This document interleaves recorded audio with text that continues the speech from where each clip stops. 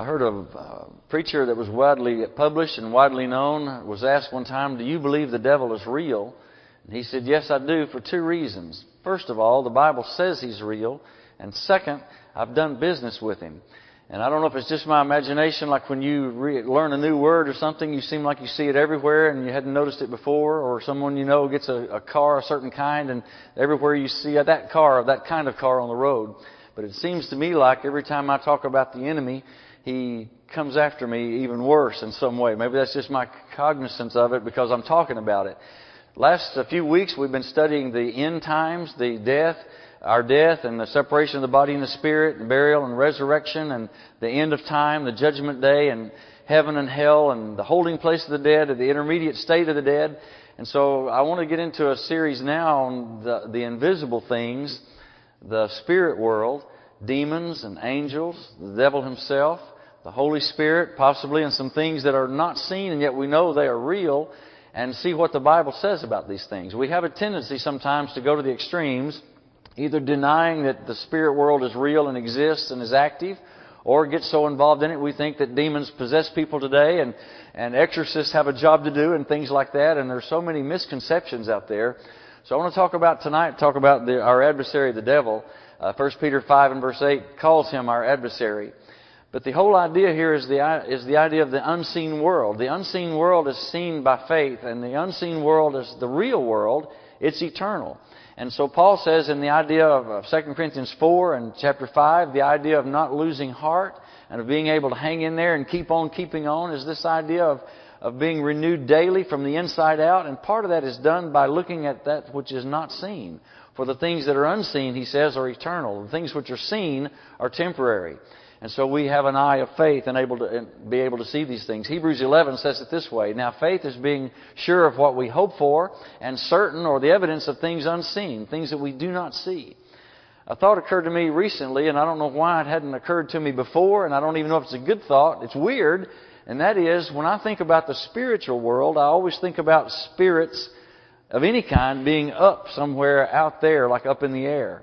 And they may be, but the veil, as we call it, between the seen world and the unseen world, I wonder if it's like if spirits are just right there, like beside me, or instead of way up there in the air somewhere. And we can't even talk in those terms because spirits are not like us. They're not flesh and blood. And so we don't even have a concept of what space they occupy.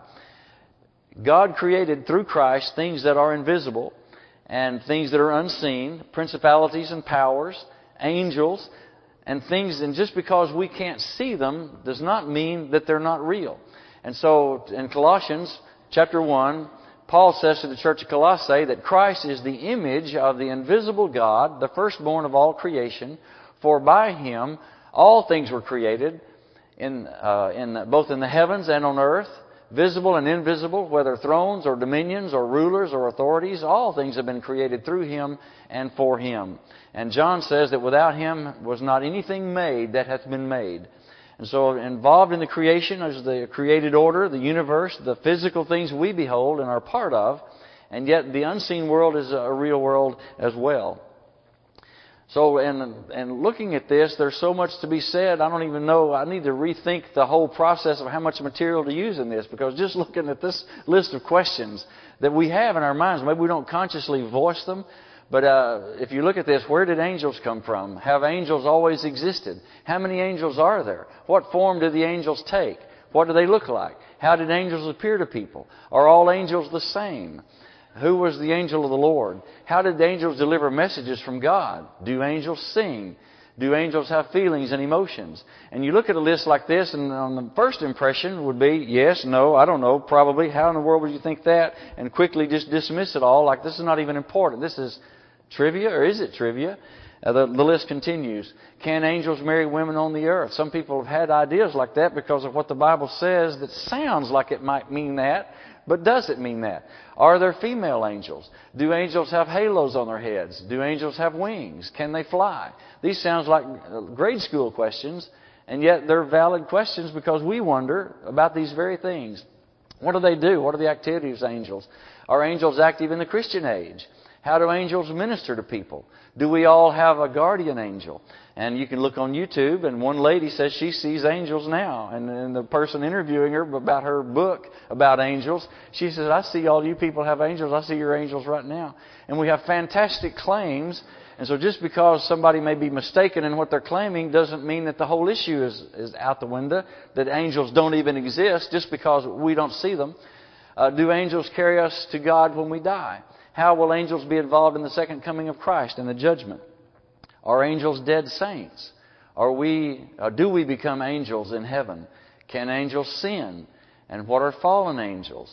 And when did they fall? And can bad angels repent? Was Satan an angel? Did God create Satan? And what are the activities of Satan and his angels? And so now we're getting into the dark side of this. I like to think about beautiful angels of light and good angels. And yet we know that there are something like bad angels or evil angels or wicked angels or the devil and his angels. 1 Peter 6,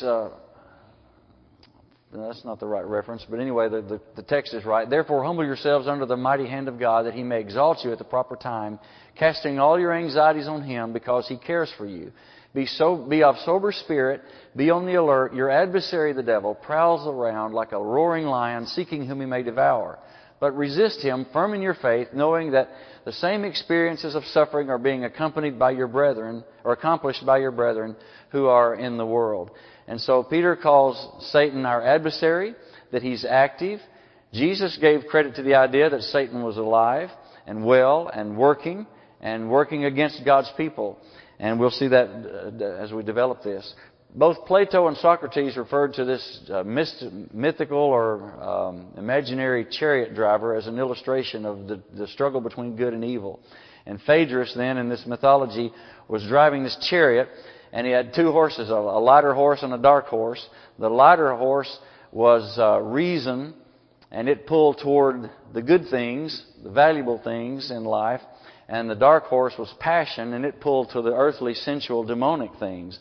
And that's really a pretty good illustration. We have illustrations in literature of an angel sitting on your shoulder, the devil in the red suit on one side with a pitchfork, and the other one pictured as an angel with a halo on the other side, on the other shoulder, and one of them's telling you to do bad things, and the other one's telling you to do good things. And that's really an outgrowth of what the Bible seems to teach about the influence of evil and good in our lives. Not that there's an angel on our shoulder like that, but that there's this influence, this good against the evil, the flesh against the spirit. And so Paul made it quite clear in his epistles about this, warning people that if you walk after the flesh, you will of the flesh reap corruption. But if you sow after the Spirit, you will of the Spirit reap life.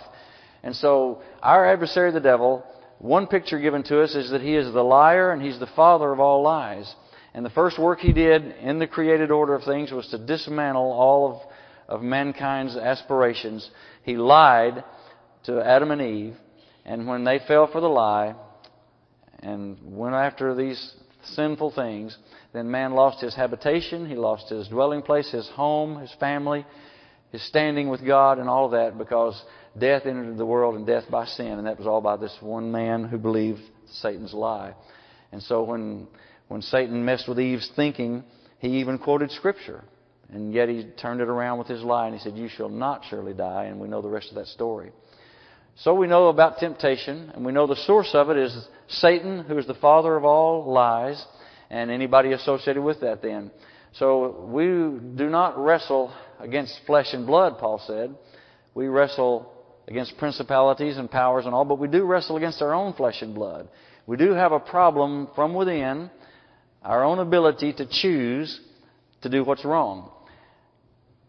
The Bible says, "Let no one say when he is tempted, I'm being tempted of God. For God cannot be tempted by evil, and He Himself does not tempt anyone. But each one is tempted." Now notice, each one is tempted when he is carried away and enticed by his own lust. Then when lust has conceived, it gives birth to sin, and when sin is accomplished, it brings forth death. So notice there is temptation. We are all subject to it. We can't say God's doing it to us. And when we are tempted, it's because we're led away by our own lust. And then we fall for that. We go down the wrong road. So when he's led away by his own lust. So Paul would warn the churches of Galatia, don't let your freedom be used as an opportunity to sin or an occasion for the flesh. So think about this. Now, some versions use the term sinful nature, and some denominational belief systems build a false theology on this phrase sinful nature and set up such a case that man cannot find the way of salvation without the Holy Spirit cracking the code for him and doing some miraculous work on his heart. But the idea, though, is still there in the Scriptures that there has to be something within man that sin can appeal to, or the temptation wouldn't have worked to start with. And so that bridgehead, that enemy on the inside that can open the gate and let evil come in is our flesh. Sarx in the Greek text. It's the idea the flesh against the spirit, the material against the spiritual, and all of that. And so we can make the choice. And we do live in two worlds, as we mentioned last Sunday night. We are here stuck in a material world, as it were, and yet our citizenship is in heaven. We belong to the Father, and we constantly wrestle over spiritual values, and our moral values come from a spiritual source, which is God. And yet, the needs of the body, things needful for the body, Maslow's hierarchy of need. You need food and shelter and sex and love and relationship and fulfillment and all these things that we need to fulfill our lives and keep us alive. And yet way beyond that, we need the spiritual side fulfilled. And we do not live by bread alone, but by every word that proceeds out of the mouth of God. And so here Paul says, for though we walk in the flesh, we do not war according to the flesh. For the weapons of our warfare are not of the flesh, but divinely powerful for the destruction of fortresses. We are destroying speculations and every lofty thing raised up against the knowledge of God, and we are taking every thought captive to the obedience of Christ. So he's saying here, this is where the battleground is. Jesus said, out of the heart proceed the issues of life. It's not what goes into a man that defiles him, but what comes forth out of a man. For out of the heart proceed adulteries and lies and all these things. It all comes back to the human heart. And so we do have a war on our hands, a spiritual war. And it goes on, and there's always this constant tension between right and wrong and good and evil. And so the master plan given by Ephesians chapter 4, verse 17 through 19, you can see this unfolding as Paul describes verse 17, this I say therefore and affirm together with the Lord, that you walk no longer just as the Gentiles also walk, in the futility of their mind. Now these are the outsiders, the unconverted, the unbelievers, the people of this world, just regular people without Christ, and yet they're walking in the futility of their mind, being darkened in their understanding, excluded from the life of God because of the ignorance that is in them, because of the hardness of their heart. And they, having become callous, have given themselves over to sensuality for the practice of every kind of impurity with greediness. But you've not learned Christ in this way. And so now notice the plan. Satan has an ability to darken our understanding. And this can happen to anybody. People who have not been shown something just have no way of knowing it. I saw a cute thing the other day on the internet. Somebody was poking fun at teenagers today that don't know something like us old folks know. And they had them trying to operate a hand crank can opener. Well, it was kind of funny in a way, but I thought, well, nobody knows something they've not been shown. And our religious friends and neighbors, some people have a conscience superior to anyone's or just equal to anyone's and are doing the very best they know how to do and are doing it in good conscience but are doing it in error, kind of like Saul did. And they are practicing and believing what they've been told and what they've been shown. And so that doesn't make them right and doesn't make us agree with them. It's just that we do what we've been shown. We have a faith tradition handed to us, and this is how you do church, and this is how you do prayer, and this is how you do, and so we do what we've been taught. And so a teenager that's not seen a dial phone won't know what to do with it. It looks silly watching them try to figure it out, or a hand crank can opener. But if you show them what it is, okay, they got it. They can get it. And so Satan has a way of darkening our understanding. Someone says, this is the way to go. This is the way life is. This is how you handle marital problems. This is how you handle money. And you're shown. So Satan has the ability to darken the understanding. And then there's the hardening of the heart. And then once our hearts are hardened, parosis in the Greek, the callousing over, the loss of sensitivity then follows to where we become immersed in the ways of the world. And we're insensitive to sin. Our conscience has been seared or worn down, worn out, broken somehow. And then after being immersed in sensuality, finally comes spiritual destruction. And this seems to be a pattern. And you'll notice sometimes, or I guess all the time, if you notice, when somebody goes off the deep end, as we say, They don't usually start right there. They don't just walk out one day and say, okay, today, right now, I'm going to do this act that's going to ruin my life forever, my spiritual life, or my marriage, or whatever. Instead, they're like, well, I could watch it, or I could laugh about it, or I could look at it, or I could study it. And pretty soon, you're getting lulled into this loss of sensitivity. And then pretty soon, you think you're in control of this. I can quit anytime I want. And just like any other addiction, whatever it is, you get immersed in this business you're involved in until you're overwhelmed. In fact, Peter has a way of talking about that. We'll see in a minute. So Satan is real. He's a liar. He's the father of all lies. But what is it that he does? In the case of Job, Satan slandered God's goodness. And he's talking about this, and he says, Job is only following you. Job is only righteous and loving you because you built a hedge around him. You take that hedge and let him have some problems, and we'll see whose side he's on. So God gives Satan permission to try Job. Just don't kill him. And so, everything broke loose in his life. And that's a sad chapter to read, the first few chapters of Job, when we read about what a good man he was and how he prayed and how he loved his family and took care of them, had them over for dinner, and all these things that you do that's right. And then everything falls apart. What a test. And sure enough, as we read the whole sad story and the challenges there, Job never did break down and give up and curse God or blame God. He was giving God the praise even though he was losing everything around him that was dear to him. And we think about that, when you've stood beside the rubble of a aching, broken heart. When everything you've given your life to falls apart. That's when your faith is really tested. So Job was tested by Satan, but God gave him permission to do it. In the same way with Jesus, when Satan came to him face to face, he tempted him. He quoted Scripture to him, tried to throw him off track, and all of that. And in the case of the tares, in Matthew 13, an enemy came in while men slept and sowed tares in the field. That's something that he does, is he interferes with the harvest. He interferes any way he can. And in Mark chapter 4 and verse 15, he takes away the Word. Luke 8 has the same storyline, that he takes away the Word. And I believe that's one of the most powerful weapons he uses, or most obvious ones, in my opinion, today. If what ruins a person is to not have the living Word of God, then he doesn't have to come and trip you up and cause you to go off and do some heinous, terrible, awful sin right off the bat. All he has to do is spiritually starve you by keeping you doing something else so that you can't get into the Word. How easy is that? Or should I say, how hard is it to hold still and read the Bible? That's like a conscious act of the will to get into the Word and stay there. In the case of Judas, the devil or Satan put it into his heart to betray Jesus. And the same way with Peter, he was sifted by the devil, Luke 22. And Paul, we understand from what he wrote that Satan interfered with his entire ministry, it seems. And there was this thorn in his flesh, among other things, all the persecution, all the sufferings of Paul that Satan was behind. And Satan's activities today, just like in Acts 5 with Ananias and Sapphira, the question was, why has Satan filled your heart to lie to the Holy Spirit? So what was that about? Satan filled their heart? Well, it was their choice, and they made it. That's what they decided to do. But Satan was behind that. And in 1 Corinthians 7 and verse 5, the warning that lest Satan tempt us in marital relationships there and fulfilling our needs and all. And then in 2 Corinthians 2, the warning lest Satan take an advantage of us.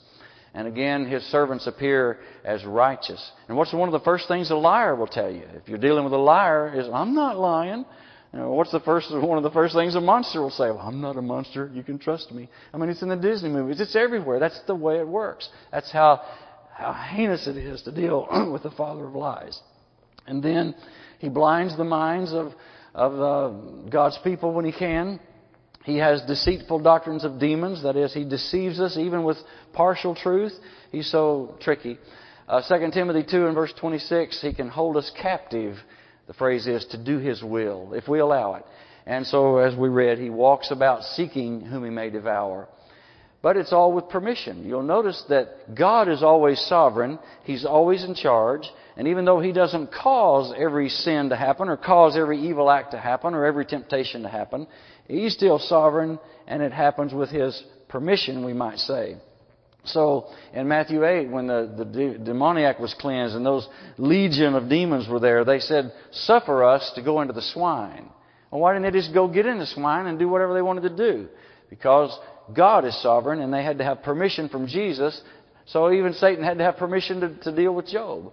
In Job 1 and verse 12.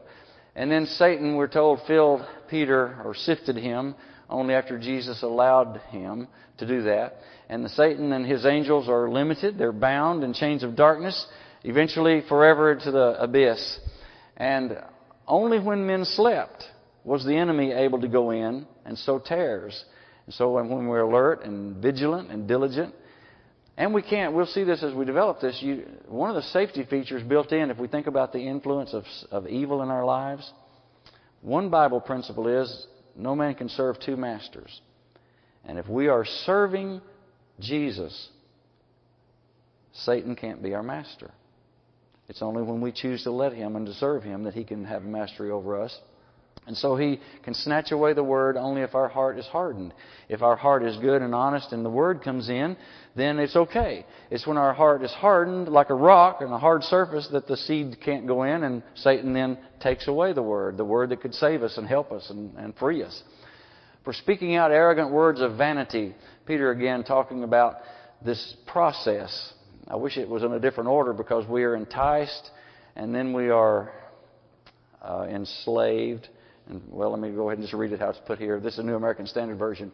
For speaking out arrogant words of vanity, talking about false teachers, they entice by fleshly desires, by sensuality, those who barely escape from the ones who live in error, promising them freedom while they themselves are slaves of corruption. For by what a man is overcome, by this he is enslaved. And again, verse 20, for if after they have escaped the defilements of the world, by the knowledge of the Lord and Savior Jesus Christ, they are again entangled in them and are overcome, the last state has become worse for them than the first. So there's this process, this natural increasing, and as temptation comes on, we're enticed. And we're enticed. Then we sort of take the bait, and we become entangled. And then when we get entangled, then we're trapped. One of my favorite old cartoons in the Game and Fish Commission, not the magazine, Field and Stream or something, that's what it was back in the 67 or 8. It was a cartoon, had this fish in the water, two fish in the water, but one of them was on a stringer that was hanging over the side of a boat. The other fish wasn't on there, and the fish that was free said, I told you it was a plastic worm, but no, you said, it's real, it's real. And I thought today, I was listening to NPR radio, a broadcast about policemen using tasers, and at close range how they don't work, and how the guy can actually be made more of a monster of whatever is happening to him, and he gets on them because of the voltage and all this difference and stuff. And I thought about, one of the most effective weapons that has ever been, other than nuclear war and all the big bombs we got now, when you're doing hand-to-hand combat, is the net. And in the robotics, battle bots, one of the laws and rules of the game is you can't use anything in your weaponry that has a net, because it just shuts down everything. It messes up everything. And I thought, what if the cops thought of that? What if the police forces thought, we'll have a net as part of if a guy's got knives and he's coming at us and we tase him and he's still coming at us, well, throw a net on him. He can't do much of anything to you if he's tangled up in a net. And that's the very way Satan works on this, is this enticement, this bridgehead in the flesh, that we go after it, we're curious, and then we get entangled in it, and then we can't get loose. We're overcome by it. So Satan is our adversary. He's the accuser of the brethren. He's the one that watches us, and when we fall for his wiles and his trickery, then he's the very one to accuse us before the Father. Look what they did. And he's the one that caused it. So how do we avoid the problem with the devil, with Satan, the father of all lies? Is to walk after the Spirit and make no provision for the flesh. It's not easy, but that's part of the solution, is to walk after the Spirit and not after the flesh. We feed the Spirit and we starve the flesh, as it were. And we seek wisdom from above, where Christ is seated at the right hand of the throne of God. For the wisdom of the world is earthly and sensual and demonic. But the wisdom from God is the wisdom that shows us the light of how to walk and please Him. And we resist Him through prayer. One of the most powerful weapons we have, other than the Word of God itself, the sword of the Spirit, is the prayer to invoke the blessings of the Father and to have His help in all that we do. And so through the Word and the armor of the Christian, we avoid the wiles of Satan. we're able to extinguish his fiery darts. So we'll see later on in the following lessons about demons, what they are, what they were, what they used to do, or what they might do, and what the Bible says about all that. In Isaiah 55 and verse 7, in this call to righteousness and to forsake wickedness, notice the phraseology, let the wicked man forsake his way, lifestyle, mannerisms, and the unrighteous man, wicked man, his thoughts, and let him return unto the Lord, and he will have mercy and abundantly pardon. Notice how this is all going back to that fountain, that source, the human heart. And just like when the prodigal son made all of his mistakes and he came to himself, his thoughts turned around and he realized the situation he was in. Then he began to think something else. Thoughts he used to have, I want what's coming to me and I want it now, and I'm heading out of here and I'm, riotous living and all the things that he did wrong. And when he comes to himself there in the pig pen and no man giving him anything. See, that's amazing how money fits into so much of Scripture. 2/3 of the parables are about money. But here's a guy desperate and nobody would give him anything. And so then he starts thinking again. He says, how many of my father's hired servants have bread and to spare? And he begins to think about home and father and right living. And he says, I will arise and I will go to my father and I will say to him, I'm not worthy to be called your son. And this is his thought process. And that's what this is all about, is the human heart. So when Christ comes into the world, he shows us the way to the Father. And the living Word of God touches us in our hearts. And when we are pricked in our hearts, then we respond to what God's Word has said to us. And it helps us to turn our thoughts around, turn our life around, turn our steps around, and to walk in the narrow way rather than the broad way that leads to destruction. We're going to stand and sing a song of spiritual import. It helps us to think about our own condition before the Father. And it may be that something is amiss in your life. Maybe evil has gotten a foothold and is too strong, and you need help with prayer from prayer warriors or your fellow saints here to pray and help you for strength, spiritual strength and godliness. Or it may be that you've not yet put on Christ in baptism. If that's the case and you want to do it tonight, all things are ready. You can forsake your wickedness, forsake your thoughts, and change your life and change your destiny, your eternal destiny, if you want to confess your faith in Christ and be baptized into Him, washed in His blood. So if you need to come to the Father, if you'll come now while we stand and while we sing, let me know.